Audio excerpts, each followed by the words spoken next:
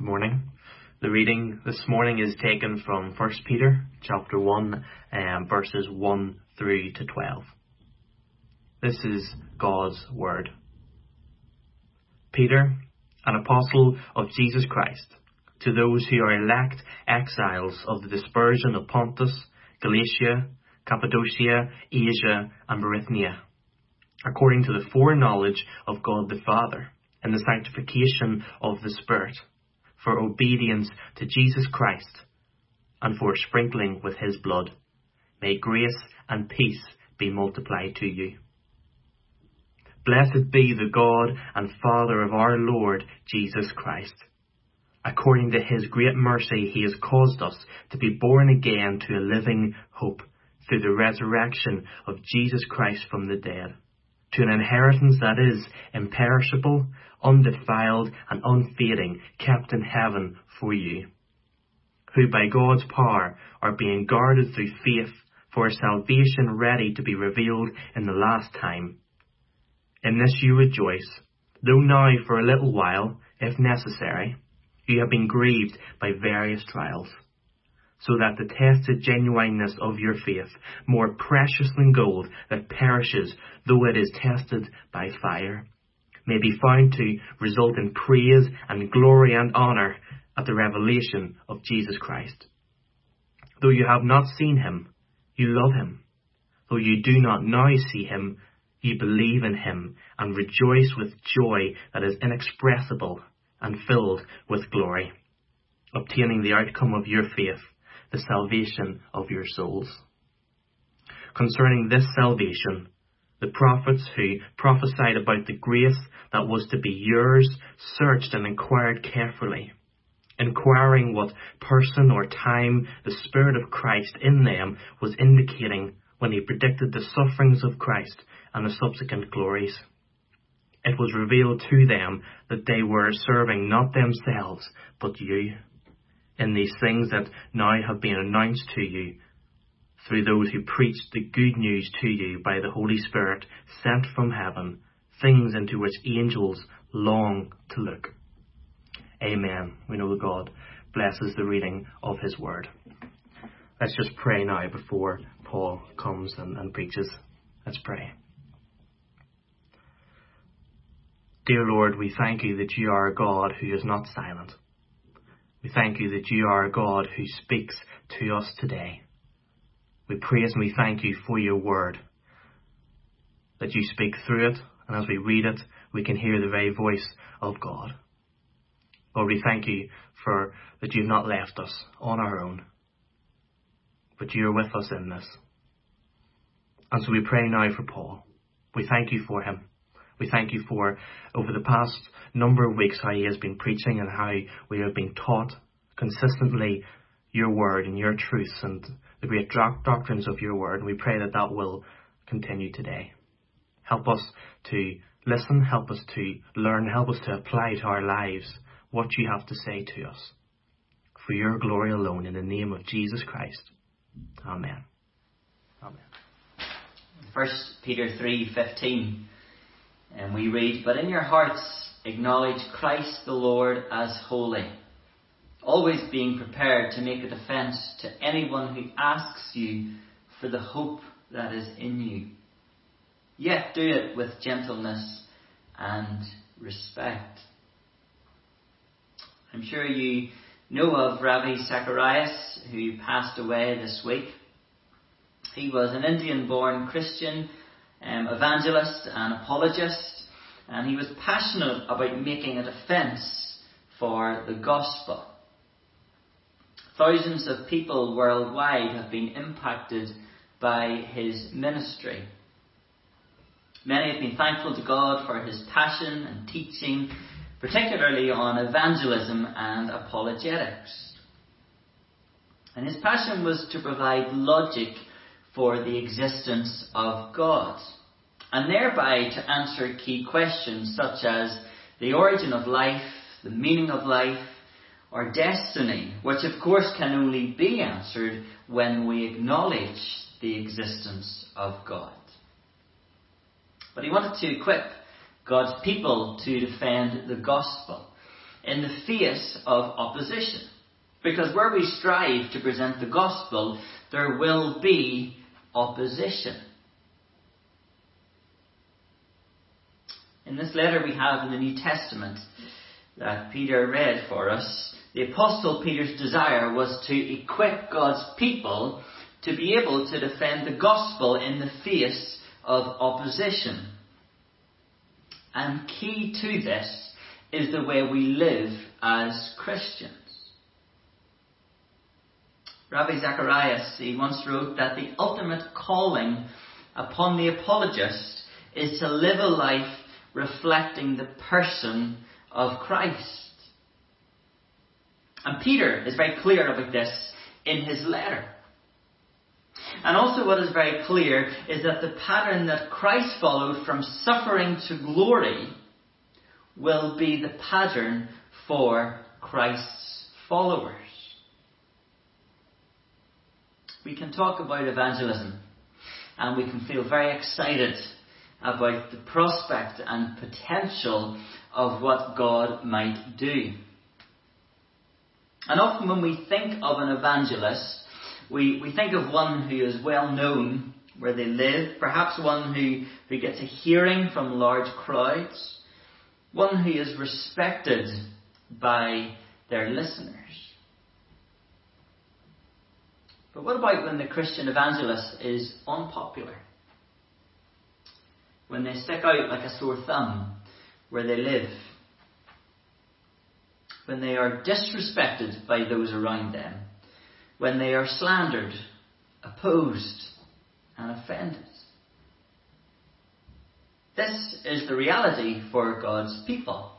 Jesus Christ, the evangelist, did not escape this. Therefore, we shouldn't expect to escape this either. Peter was writing to Christian believers in a situation such as this.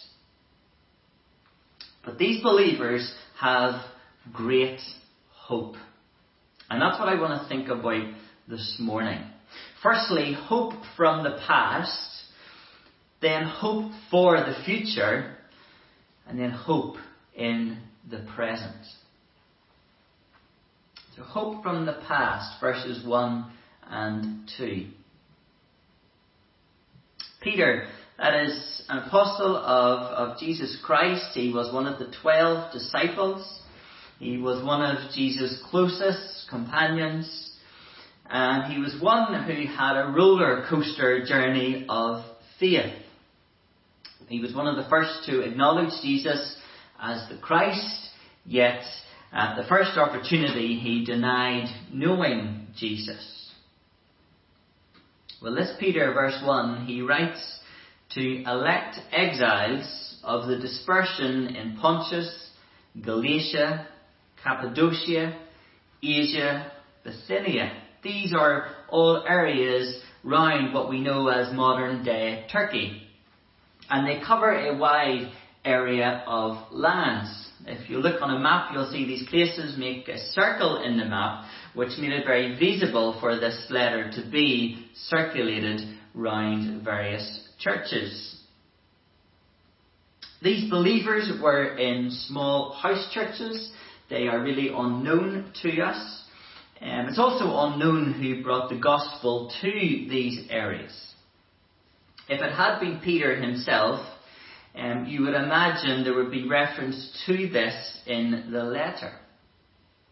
But he's got to know of these believers and he seeks to encourage them in the faith. But I think actually the fact that these churches were basically anonymous, I think that's very encouraging. Because what you realise is that the gospel is always spreading. The church is always being added to, even when we don't see, hear, or know of it. Peter writes to elect exiles. Believers, unknown to us, but elect according to the foreknowledge of God. That is, they were chosen. They were known by God. They were loved by God before the foundation of the world. And the word elect would have brought them assurance and comfort and security as God's people. They were elect according to the foreknowledge of God the Father, in the sanctification of the Holy Spirit, for obedience to Jesus Christ, and for sprinkling with His blood. And we can see very clearly there the Trinity, Father, Son, and Holy Spirit working together to accomplish salvation. Now the word sanctification there, it's not what we call progressive sanctification, where we gradually become holy, we become more like Christ, but it's being set apart as holy. And we are set apart for obedience to Jesus Christ. That is initial obedience when we repent and believe in Jesus Christ. The Father chose, the Holy Spirit sets apart, or applies, or allows the person, enables the person to know who Jesus is and respond to Him. And for sprinkling with His blood. It's almost certainly a reference to Exodus 24. And there, God's people had been delivered from Egypt, and God has given them His law, and He was entering into covenant with His people. And I think it's worth reading from Exodus. I'm going to read from Exodus 24 and verse 5. I'll give you just a moment to look that up. Exodus 24 and verse 5.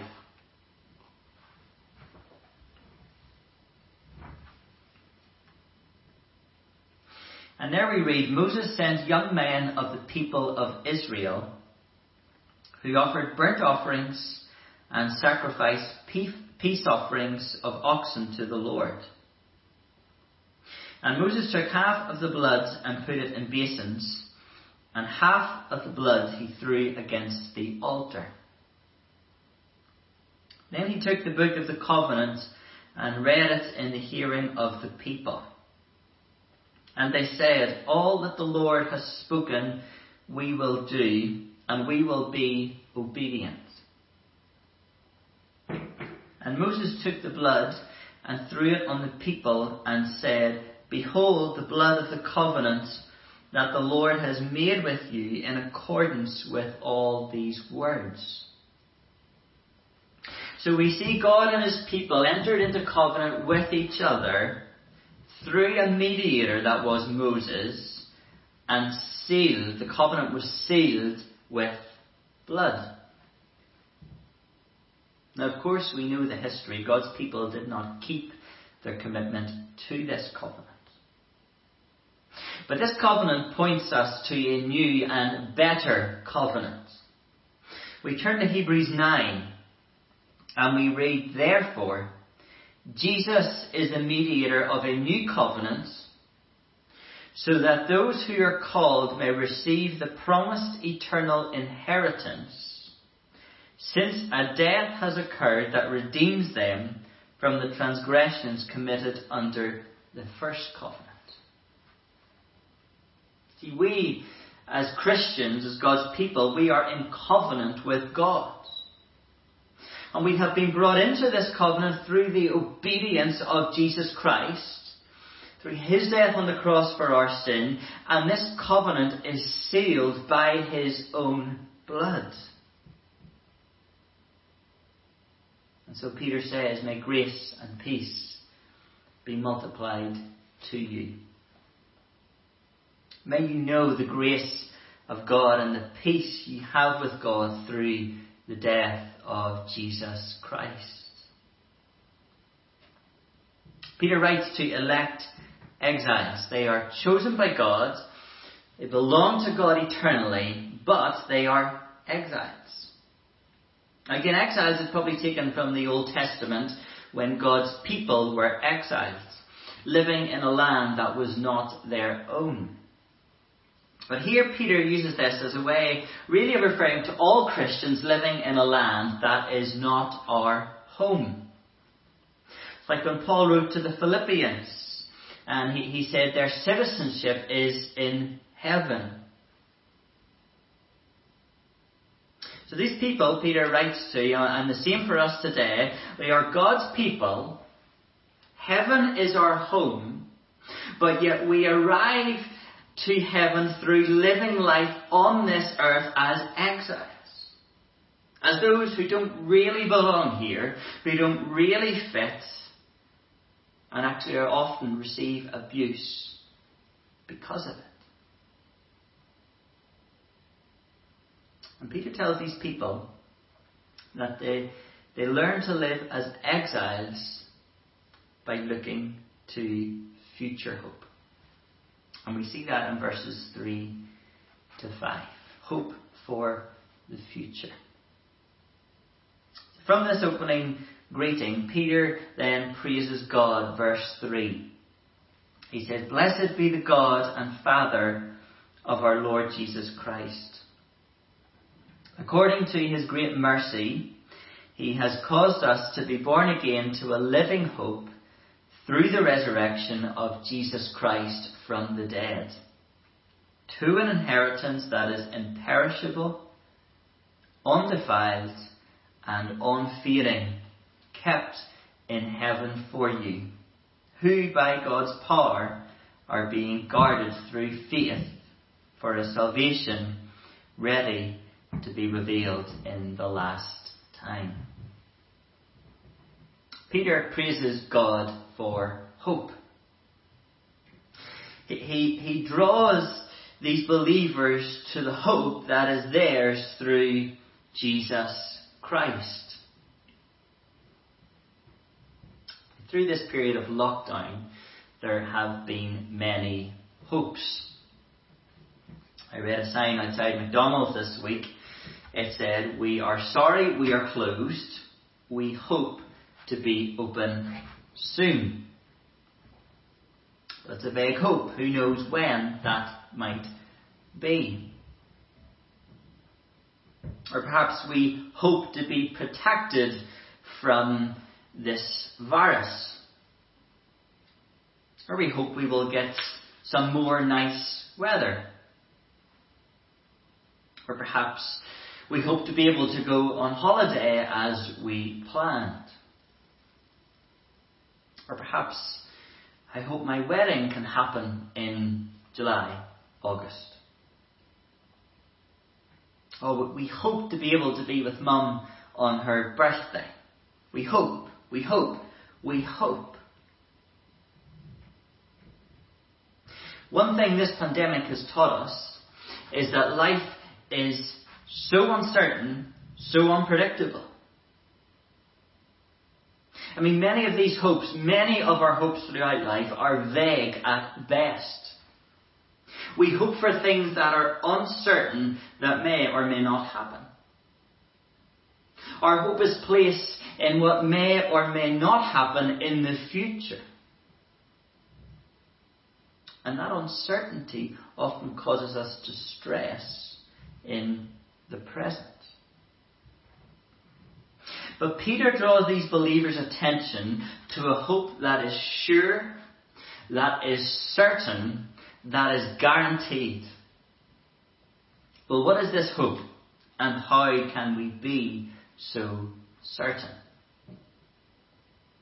Well, God has caused us to be born again to a living hope through the resurrection of Jesus Christ. Because Jesus was raised to life forever, those who put their hope in him will also be raised to life forever. We have been given new life now. We belong to God, but we will face physical death. Jesus is our living hope. We will be raised again to an inheritance that is imperishable, undefiled, unfading in heaven. We may live as exiles now, but we are moving towards an eternal home. Our home in heaven will be imperishable. That is, it will never be destroyed. Our lives will never be destroyed or affected by sickness or by accidents or by anything else. Our home in heaven will be undefiled. That is, it will be unpolluted. Sin will be no more. Peter's writing to believers in a hostile situation. They're receiving slander and ridicule because of their faith in Jesus Christ. But Peter encourages them, look to future hope. Look to the life you will have. That will be undefiled. There will be no slander. There will be no hatred. There will be no selfishness. There will be no ill motives or sly comments. No resenting or jealousy or bitterness. Our home in heaven will be unfading. That is, it will not decay. The beauty and the glory and the joy of heaven will never fade.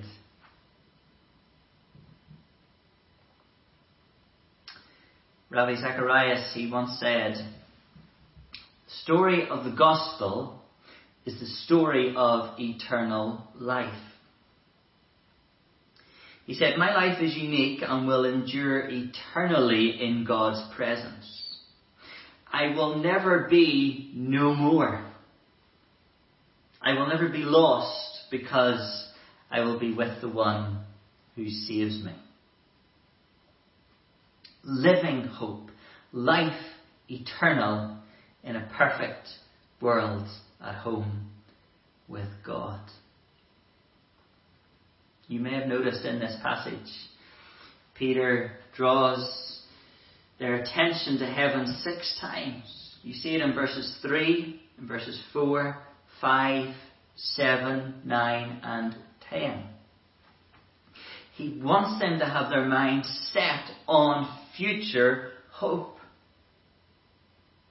And we can see already how God's people are not fitting in with those around them. Because God's people, their hope is in the life to come. Those who are not God's people, well, most likely their hope is in the here and now.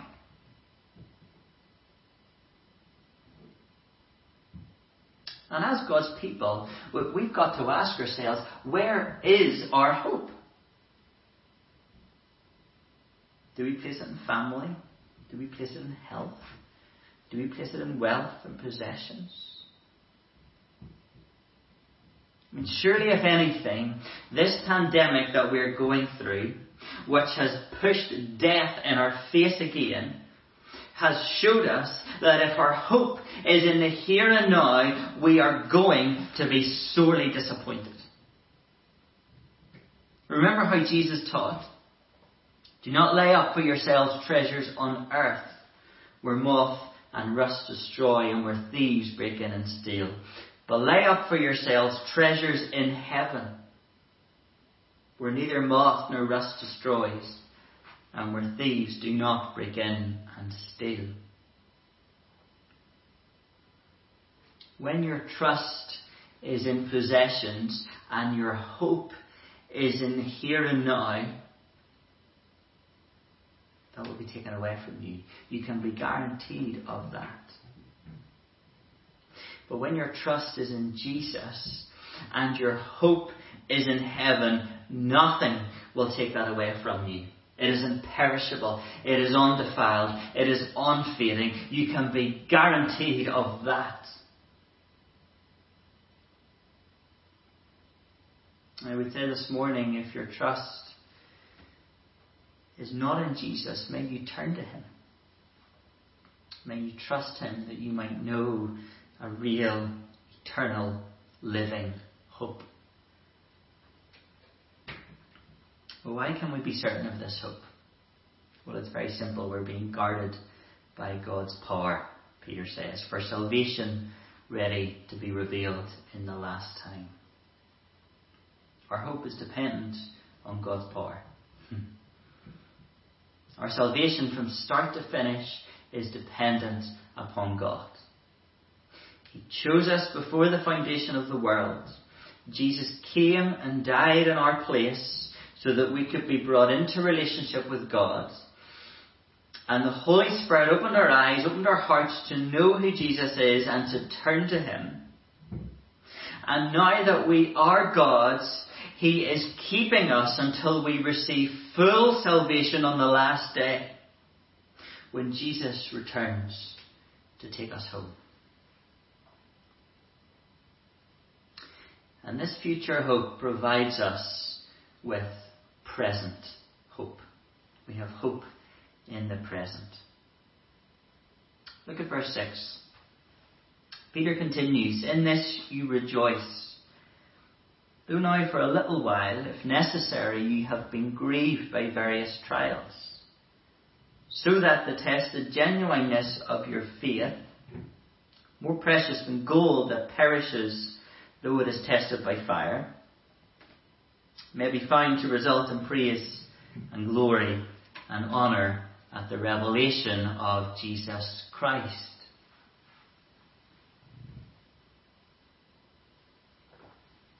Peter has drawn their eyes to heaven,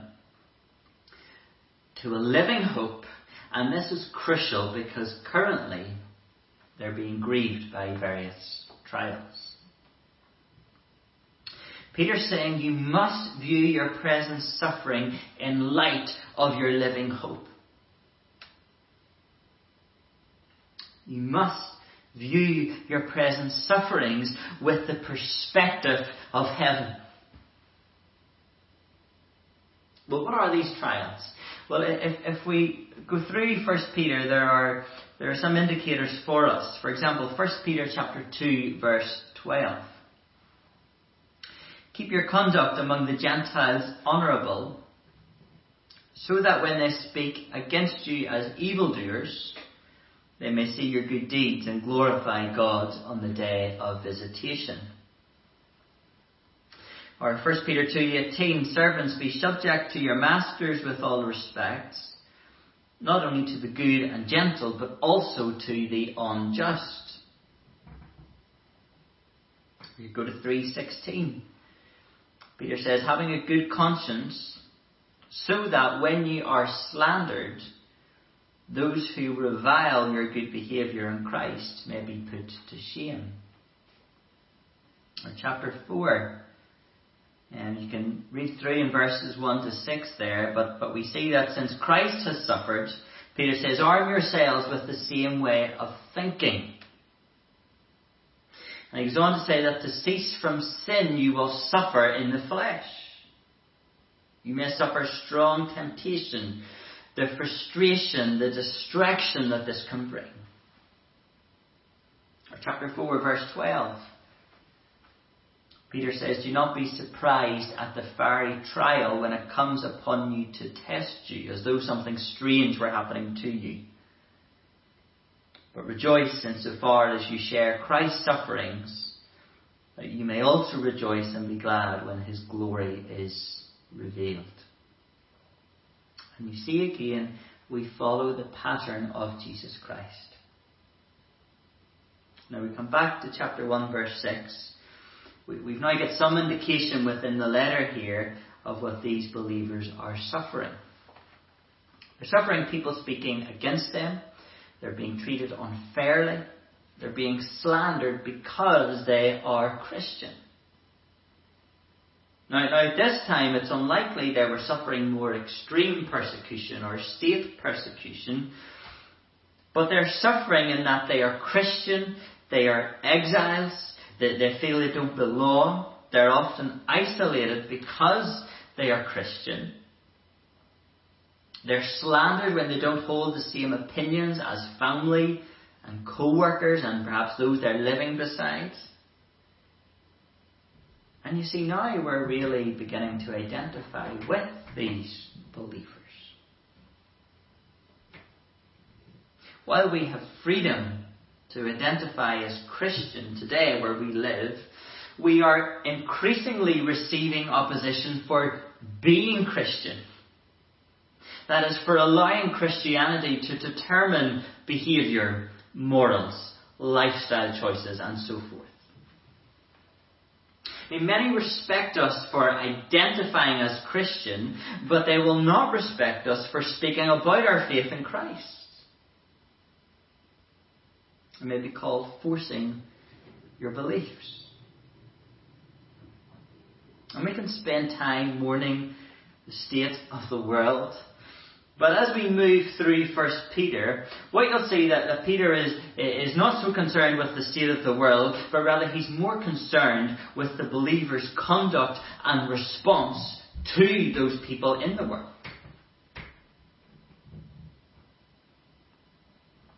And one thing is crystal clear in 1 Peter, and that is becoming a Christian, following Jesus, does not free you from suffering in this life. It will not free you from suffering in general, and in fact, if you are a Christian, you should expect to suffer because you are a Christian. Scripture tells us quite plainly, you must go through many hardships to enter the kingdom of God.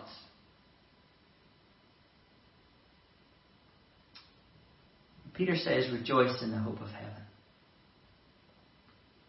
Rejoice that trials you face now will not touch or affect your eternal inheritance.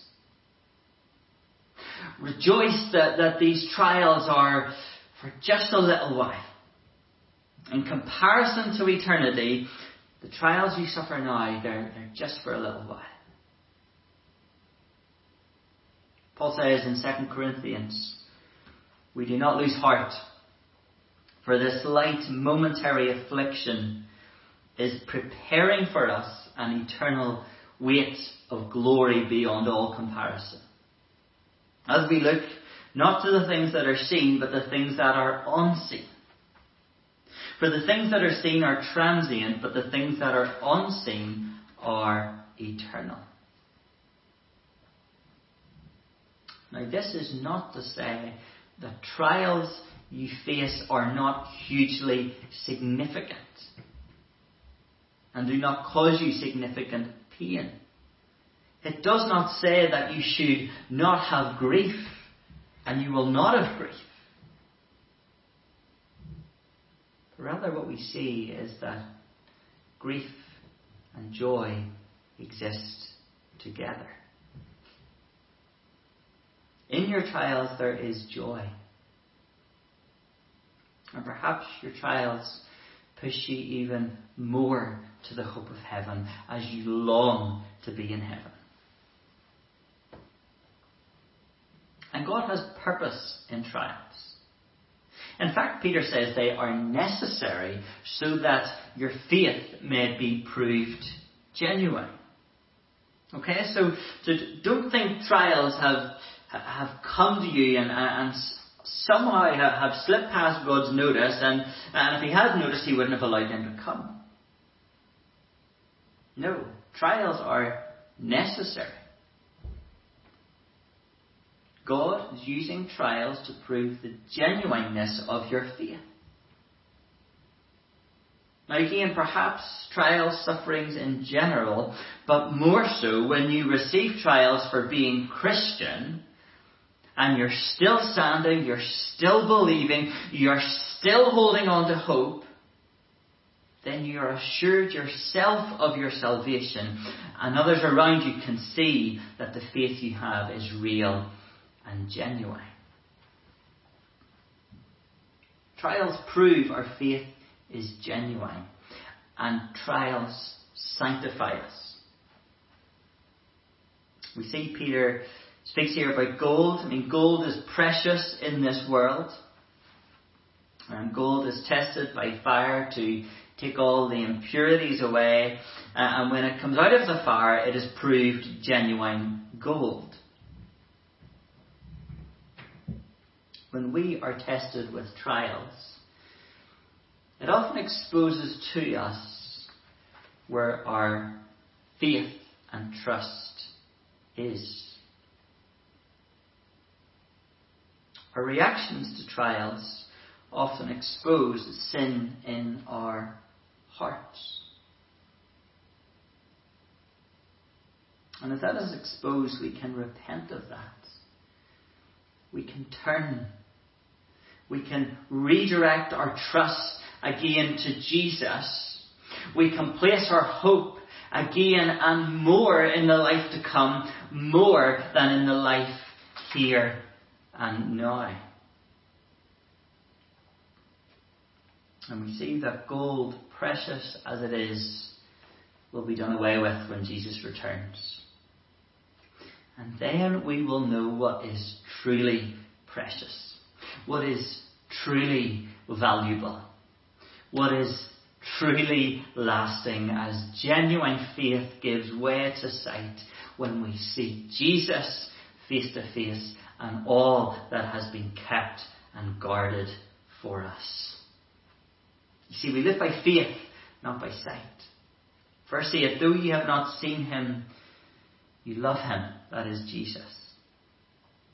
Though you do not see him, you believe with joy that is inexpressible and filled with glory, obtaining the outcome of your faith, the salvation of your souls. So we rejoice, though for a little while we have trials. Through these we are assured of faith. We are becoming more like Christ and so obtaining the outcome of our salvation until the last day when we will receive full salvation. Jesus will be glorified and we will share in his glory. What a hope we have. What a wonderful salvation we have been given. I mean, one that even prophets and angels long to know. Verses 10 to 12. Let me read this. Verses 10 to 12. Concerning this salvation, the prophets who prophesied about the grace that was to be yours searched and inquired carefully, inquiring what person or time the Spirit of Christ in them was indicating when he predicted the sufferings of Christ and the subsequent glories. It was revealed to them that they were serving not themselves but you, in the things that have now been announced to you through those who preached the good news to you by the Holy Spirit sent from heaven. Things into which angels long to look. We are a privileged people. We could say we are the envy of prophets and angels. Peter says the prophets, that is the prophets of the Old Testament, were serving not themselves but you.